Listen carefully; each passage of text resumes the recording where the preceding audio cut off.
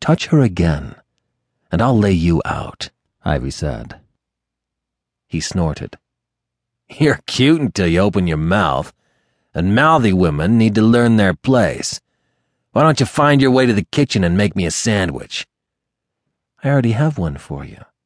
Tastes like knuckles. Try it. Ivy hauled back and punched him in the eye. Whoops, missed your mouth. The combination of her shifter strength and his clear inability to believe she'd actually hit him resulted in Jimmy going down hard. He shook his head and struggled back to his feet a few seconds later. His eye was already starting to swell. His mouth twisted into an ugly sneer as he charged after Ivy, curses flying. She dodged him. A table went over. Glasses broke. Beer spilled. He grabbed a pool stick and swung it. Ivy caught it and snapped it in half. A woman shrieked. Jimmy charged again, and the next few minutes were a blur that ended in both of them getting handcuffed and hauled out of the bar by a pair of deputies. Outside, Ivy and Jimmy were separated to opposite sides of the parking lot. Ivy got the female deputy. Her nameplate said Blythe. Supernatural, but what kind, Ivy had no clue. Blythe seemed a mix of perturbed and bored. You have any ID on you? Nope, Ivy lied. It was tucked deep in her boot. Any shifter in this area who knew anything knew the name Kincaid. The last thing Ivy wanted was her father getting involved in this. He'd no doubt find out soon enough.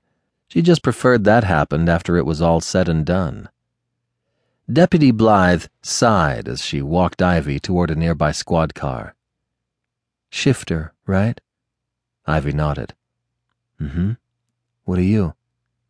Blythe ignored the question. What happened? Ivy told her how things had gone down in the bar. Blythe nodded while taking notes in a tablet. Finally, she closed the notebook. All right. She opened the back door to the squad car and pointed. In. Am I under arrest? Not yet. Ivy got into the car and the deputy walked away, probably to check on Jimmy. Ivy tipped her head back and stared at the car's headliner. Wouldn't be the first time she'd been arrested. Spending the night in county wouldn't be that big of a deal either. It would save her the trouble of spending what little money she had on a cheap motel. But they'd fingerprint her and soon enough figure out who she was. Clemens Kincaid did not need to know his daughter, the child he already considered a huge disappointment, had gotten herself into trouble again. But if she didn't text him soon that she'd arrived, he'd get worried. Not about her, just that his big plan wouldn't come to fruition.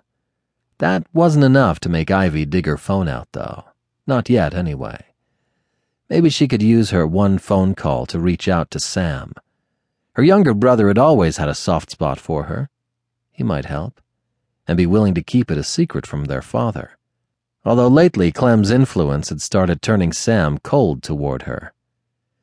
Maybe she wouldn't call anyone. She took a deep breath, trying to exhale the constant ache created by her messed-up life. The car door opened. Deputy Blythe stood there.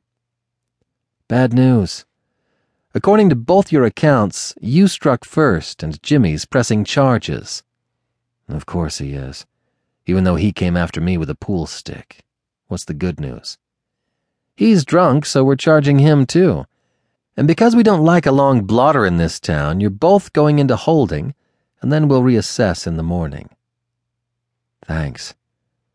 Ivy knew she was being thrown a bone. She'd happily gnaw on it. The sheriff's station was small, but had 3 holding cells. The deputies were smart enough to leave the empty one between her and Jimmy. As they were booking her, she saw the sheriff's photo on the wall and read his name on the placard beneath it. That's when she realized just how deeply she'd stepped into it. Her heart sank. Any sense of hope, of a chance for a new start and a better future, vanished. The sheriff's name was Hank Marrow, the same name as the man she'd come to marry.